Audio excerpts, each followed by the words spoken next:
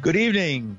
The oil spill that wasn't, pediatricians and gun violence, what's happening to our kids. The DEA wants back into Mexico, and Columbus Day versus indigenous people. With these and other stories, I'm Paul DiRienzo with the WBAI News for Monday, October 11th, 2021. Surfers and swimmers returned to the waves Monday at Huntington Beach, dubbed Surf City, USA. The return to the iconic Southern California beach came sooner than expected after a putrid smell blanketed the coast and blobs of crude began washing ashore. After a foot-long crack in a pipeline dumped tens of thousands of gallons of oil into the ocean not far offshore. Officials decided to reopen the shoreline in Huntington Beach after water quality tests revealed no detectable levels of oil-associated toxins in the ocean. A Coast Guard spokesperson said today the damage to the pipeline may have occurred weeks ago, only recently leading to a rupture. Since October 2020, the pipeline has deflected 105 feet, and we have casing damage, and then, of course, the crack that occurred since that over the course of that year. We're fairly certain that there was one at least initiating incident that occurred several months to a year ago of an anchor drag situation.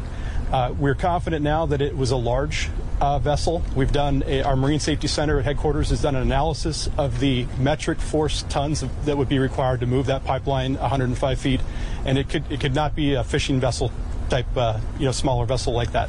It's very possible that the initial strike just deflected the pipeline with no fracture, and then additional stresses added later by another incident or the geological events, maybe that either increased the fracture or caused the whole thing.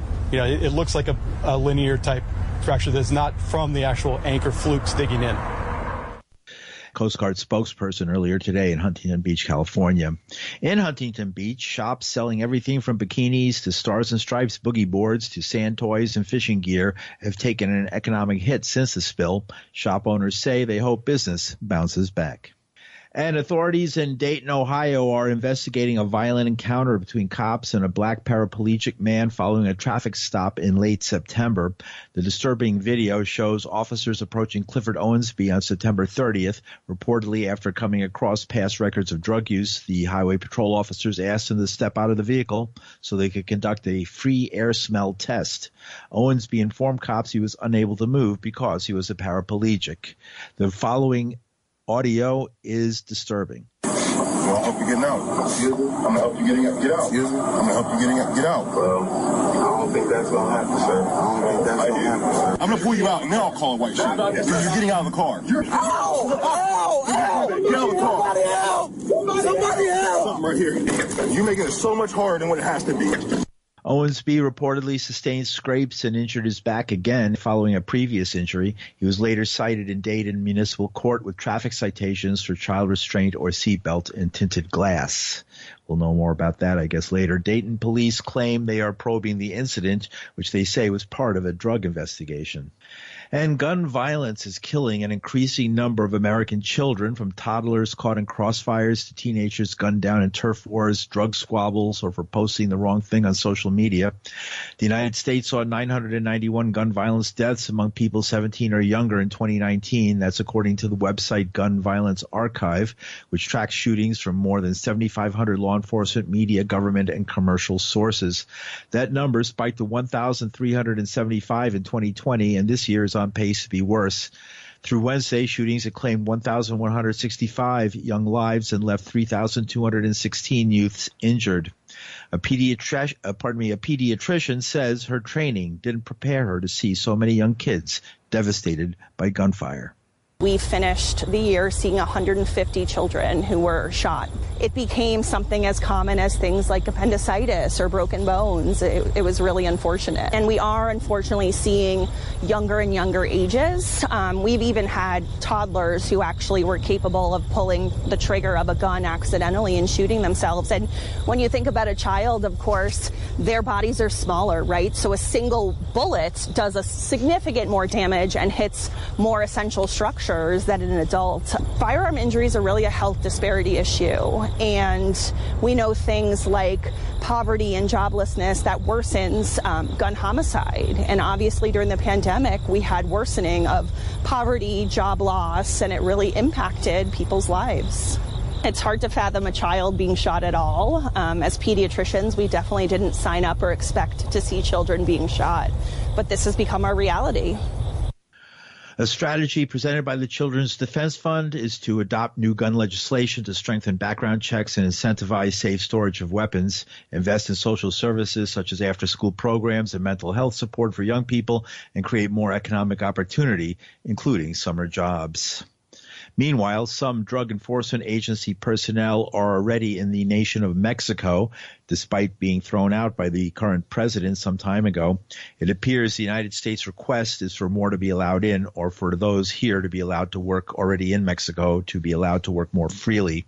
The United States has been inundated by fentanyl that is largely produced in Mexico using precursor chemicals from China.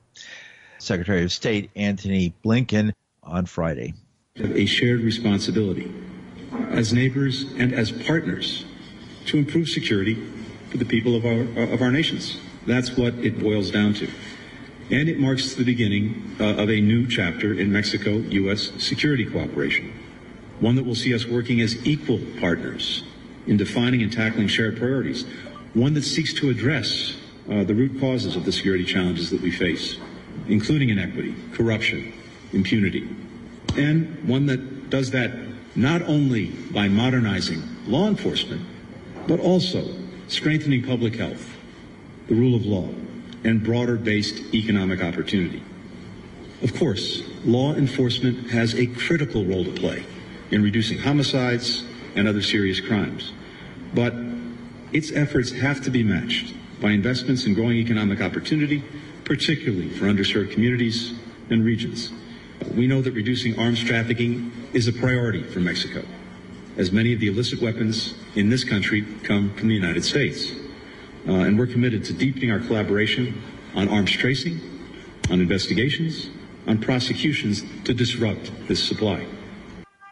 And as that was, of course, Secretary of State Antony Blinken, who told us something we already know or should know, that most of the guns that are used in all the violent incidents, which are dramatized in films and movies all over American cultural experience and make Mexico out to be this violent cowboy land of gun-toting cartels, do in fact come from this country, the United States, where guns are way more available and easier to get than anywhere in Mexico. And last year, Mexico pulled foreign agents' immunity, that's DEA agents, from prosecution and imposed strict limits on their contacts with their Mexican counterparts. Analysts say that inevitably affects the DEA's ability to do intelligence gathering on Mexican drug cartels. Since some DEA personnel are already in Mexico, it appears the United States request is for more to be allowed in, or for those here to be allowed to work more freely.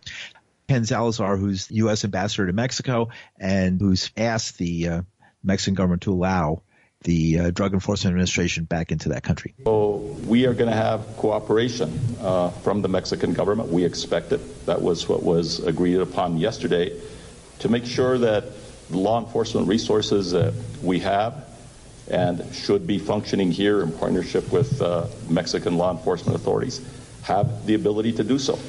And so, yes, that includes our request, and we're working this with the government on having the opportunity to bring in agents, including our DIA agents, but we're going to do it in a way where we're doing it in partnership with Mexico. We have to make sure we're doing it together, the Mexican government and the U.S. government. And that was Ken Salazar. He is the U.S. ambassador to Mexico. And today is the day Columbus Day is observed, and that's October 11th, which is established by Congress. Native Americans have campaigned for years for local and national days in recognition of the country's indigenous peoples. And President Biden announced last week that Columbus Day will now be known as both Indigenous Peoples Day and Columbus Day. You might remember an incident some months back where the Department of Education here in New York City changed the calendar without telling anybody. The calendar, which had this day as a holiday known as Columbus Day, changed to Indigenous Peoples Day. That caused an outcry, and shortly afterwards, the city came back and made Indigenous Peoples Day and Columbus Day both contemporaneous on the same day, October 11th. And now Columbus and Indigenous peoples share the same day, October 11th, in the first Monday, I guess, or the second Monday in October, balancing the issue of how the discovery of America by European explorers in the 15th century affected the lives and well-being of countless millions of Native American people. In the Bronx, long-shot GOP candidate for mayor Curtis Sliwa was campaigning this weekend as if he hadn't heard the message from Biden, and he was in the old-time Italian and now fast-becoming Albanian neighborhood along Arthur Avenue, commemorating the Italian explorer. See, I'm in the Bronx. This is where I started, 79. Fordham, Webster, the Guardian Angels. Without the Bronx, I wouldn't be here. Was that the Blasio I saw? Oh, disgraziata! Disgraziata! Thank you, thank you. Thank you. Frankie the Doorman, like Lou the Doorman, running for borough president of Manhattan. Pleasure. Here you go. Guardian Angels, February 13th, 1979. The Bronx has the bust of Christopher Columbus that the Albanians take care of in the park in Belmont, Arthur Avenue. I'm trying to promote a statue in Staten Island. Believe it. The most Italian of boroughs doesn't even have a statue to Christopher Columbus. But here today, it's Italian-American pride in the Bronx, where I all got started, without which I wouldn't be running for mayor today. Thanks, Curtis. Pleasure. There you go. Thank you. There you go, Mal. Take my picture. Sure. That's your check. Sure, absolutely. Right. And that's Curtis Sliwa in Belmont. Anthony Tamburi, who we're going to have on next, is a director of the Calandra Institute, which is a group within the City University of New York concerned with Italian-American culture and imbalances in the treatment of Italian-Americans who we might forget have themselves felt the lash of discrimination as immigrants to this country.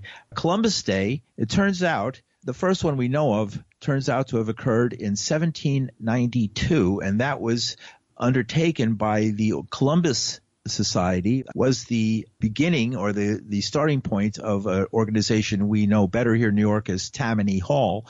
And Tammany Hall, which was, of course, a leading part of the Democratic Party, very important in the formation of the Democratic Party here in New York and throughout the nation. So it's interesting that Columbus, as an American icon and holiday, began so long ago and then was reestablished in 1892 at the 400th anniversary by the Columbian Exposition and by the celebration and hoopla that went around that back in those days. That sort of launched Columbus and Columbus Day, what became Columbus Day many, many years later, as a movement, an American movement that was then sort of included later on with Italian Americans. So Anthony Tamburi, a director of the Calandra Institute, we talked to him earlier today about a little bit of that history. I was sort of tickled in one way by Biden making two proclamations, one for Indigenous Peoples Day and the other one for Columbus Day, which we then might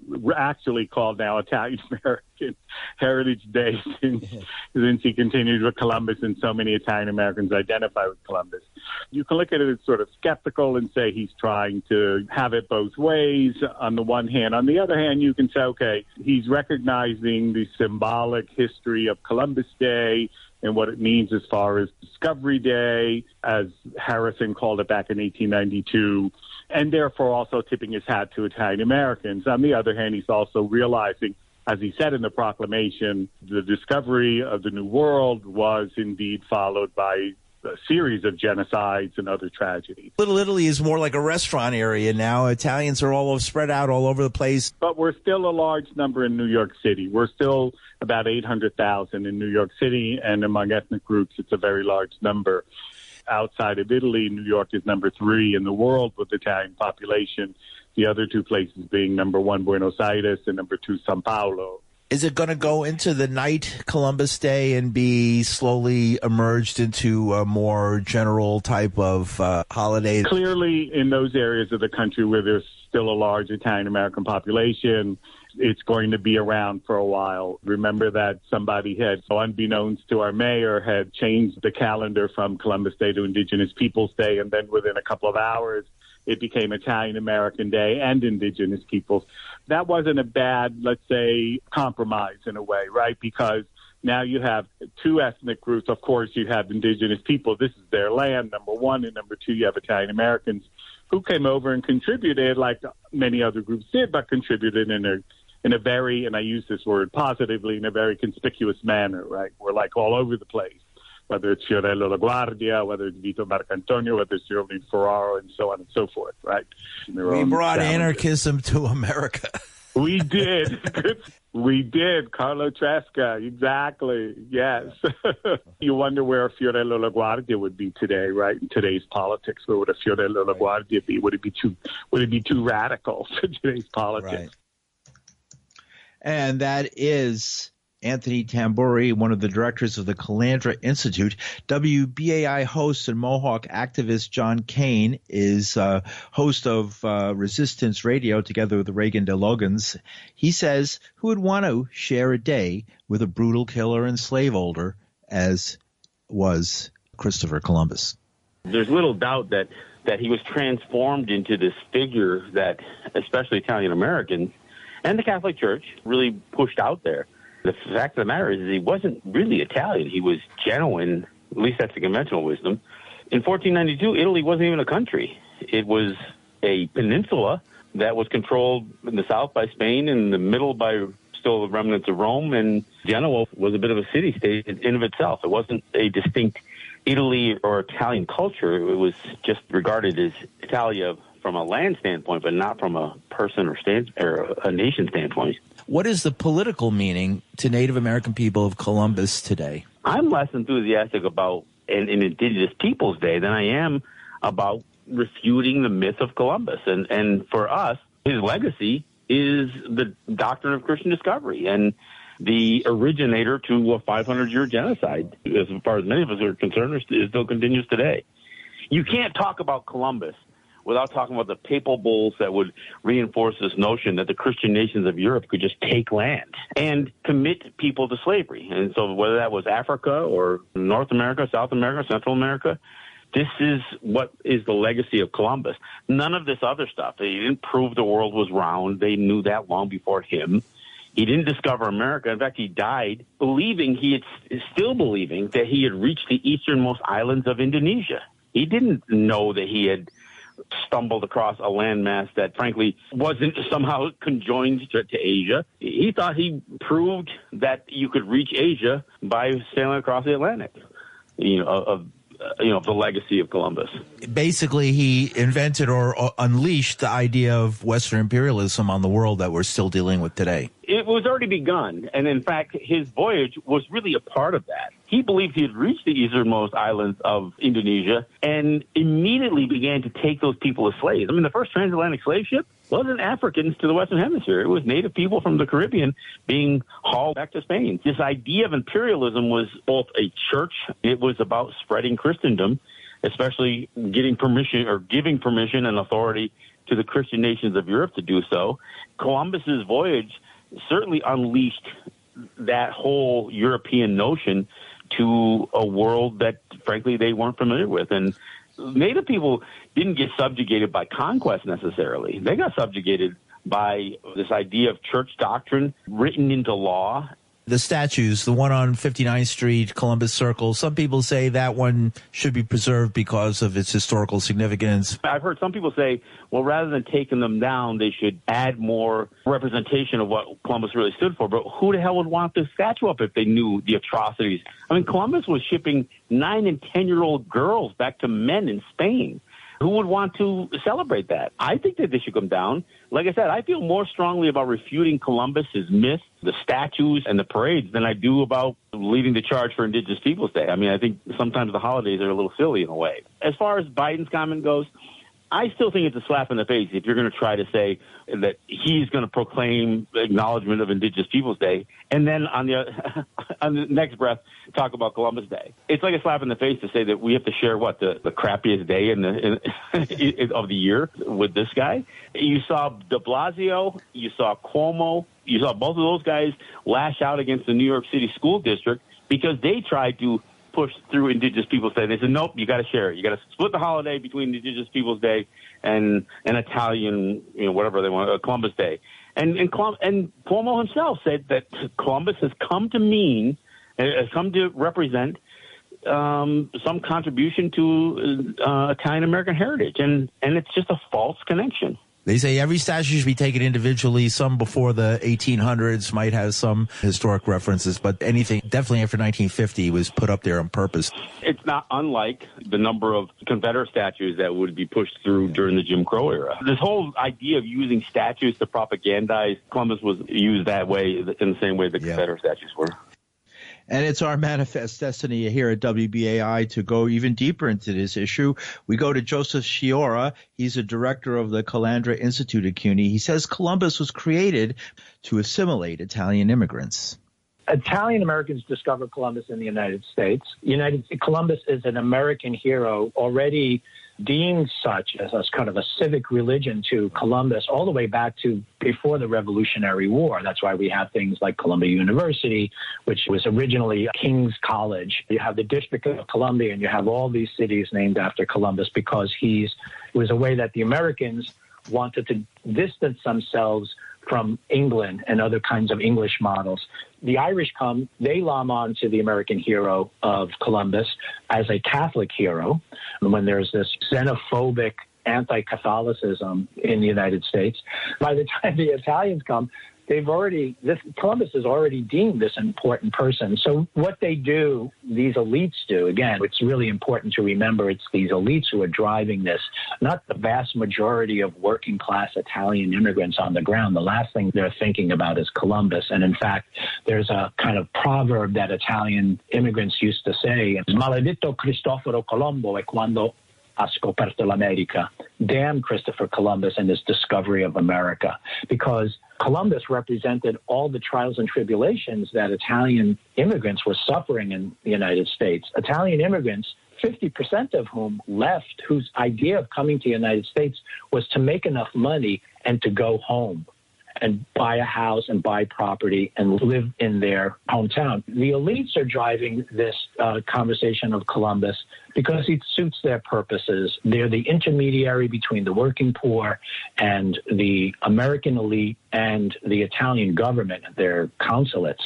There's the prestige that it gives for being the spokesperson.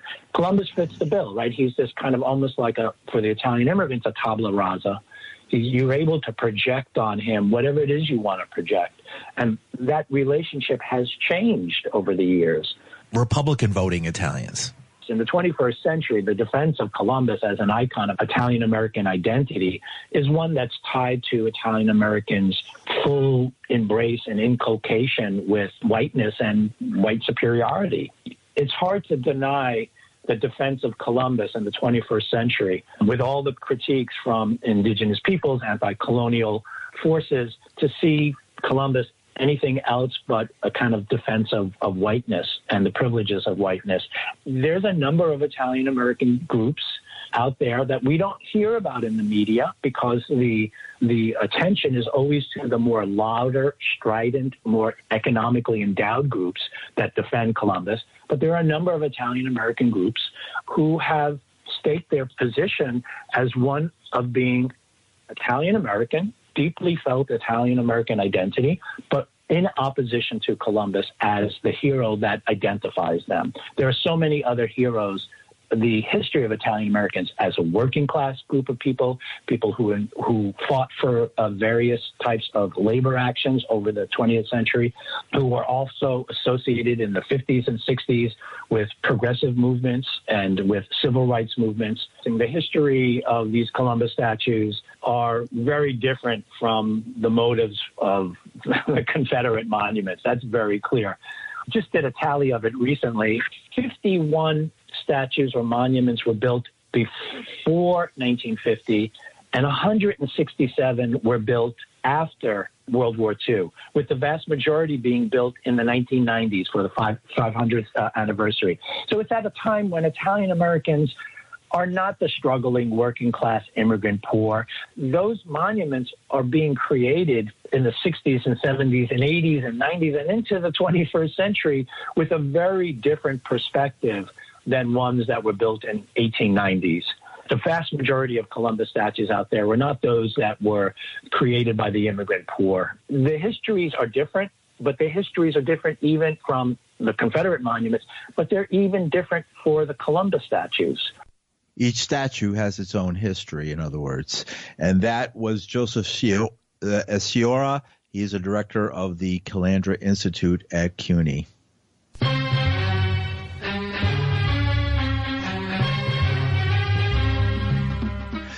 And that's some of the news for Monday, October 11th, 2021. The news is produced by Linda Perry. Our engineer is Reggie Johnson from New York City. I'm Paul DiRienzo. Thanks for listening.